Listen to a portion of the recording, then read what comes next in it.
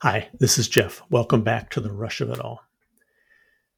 This week, 20 years ago, it's amazing how your life can change from one minute to the next.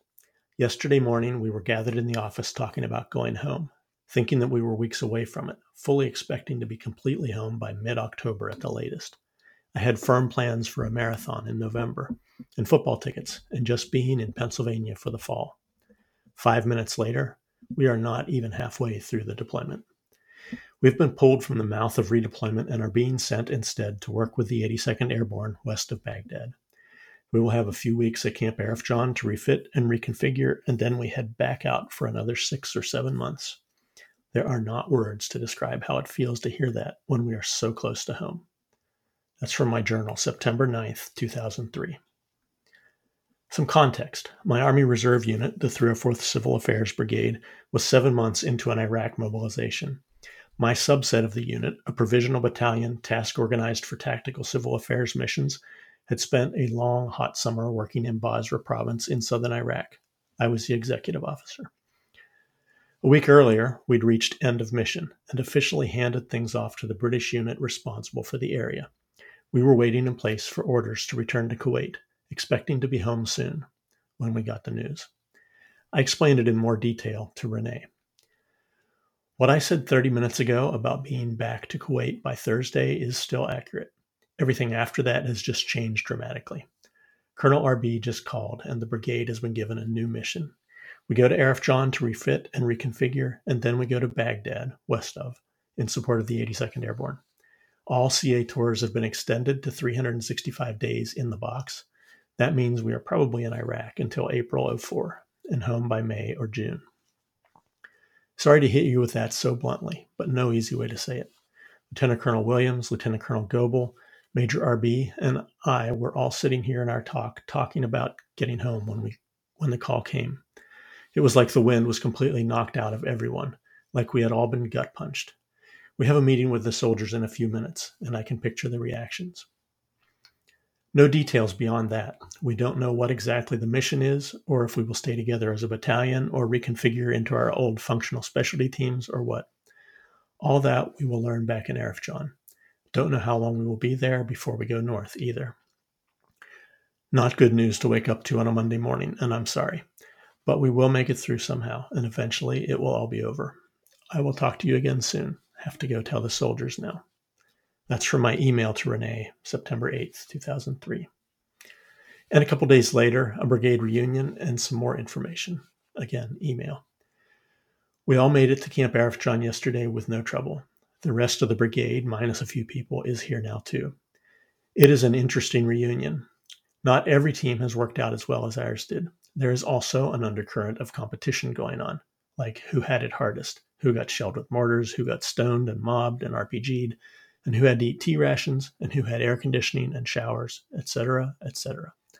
A little bit of that is fine, and the legitimate telling of stories is fine, but I have a feeling that it will be a difficult task to get these four separate groups, Qasr Safwan, Al-Hila, Karbala, and the rear detachment at Camp Arifjan and Camp Doha, functioning as a single unit again.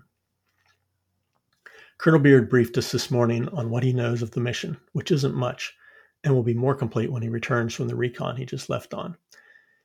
I said the 82nd Airborne before, but it is really an 82nd headquarters with a brigade from the 82nd, the 82nd Davardi, and the 3rd ACR. And the area is huge, from just west of Baghdad to the Syrian and Jordanian borders. It includes Fallujah, where soldiers fired into the crowd back in May, and Ramadi. Basically, it is a portion of the Sunni Triangle plus the Western Desert. That's from my email to Renee on September 11th, 2003. In the grand scheme of things, an additional 6 months away from home is nothing. But when you've already been away for 8 months, or in my case, away for 19 of the past 21 months, and when you have a 6-year-old son at home, it can feel huge in the moment. Yes, I'm starting in the middle of things with this post. I intended to start writing about my second visit to Iraq much earlier in the year. There have been many fine 20th anniversary dates I could have used as a trigger. December 27th, 2002, alert. I called Colonel Fuoco last night in response to 3 urgent messages he left on our voicemail at home, and he informed me that I've been selected as part of a 36-man advance party. And we have a briefing Monday night at 1900 at the Reserve Center to learn more. He did say that it is for possible deployment in 1 to 3 weeks. Or February 14th, 2003, the unit farewell, movement from Philadelphia to Fort Bragg. This morning was a little rushed and hectic, but I still managed to get that last 20 minutes of time with just them, that's Renee and Lucas, in my office, and then a tearful goodbye with everyone leaving the building to load the buses, and then a good clean break as we pulled away into a snowstorm. I think it is the best way it could happen. Or March 19th, 2003, the start of the war. The war started tonight, and here I sit in the Holiday Inn, overflow housing at Fort Bragg, and feeling very out of it all. I'm busy until now, 0140, doing equipment spreadsheets and other things. Or April 11th, 2003, movement to Green Ramp at Pope Air Force Base, on deck for movement from Fort Bragg to Kuwait. Back to the wonderful world of Air Mobility Command flights. We left the motel last night at 0130, we palletized our baggage, got weighed, etc., and we were to the terminal in the waiting holding area by about 0330 or 04. It's now 1320 and we are still here, in a different building, but still here waiting. We are now supposed to be on a flight at 1830. Whether it happens that way remains to be seen. Flexibility, hurry up and wait, all of those cliches apply here in full measure. Or April 22nd, 2003, our movement into Iraq. Well, I'm here in southeastern Iraq, convoyed here yesterday without incident, and we are now getting established. I'm setting up our operations center, and we have teams out on 3 different missions in our area.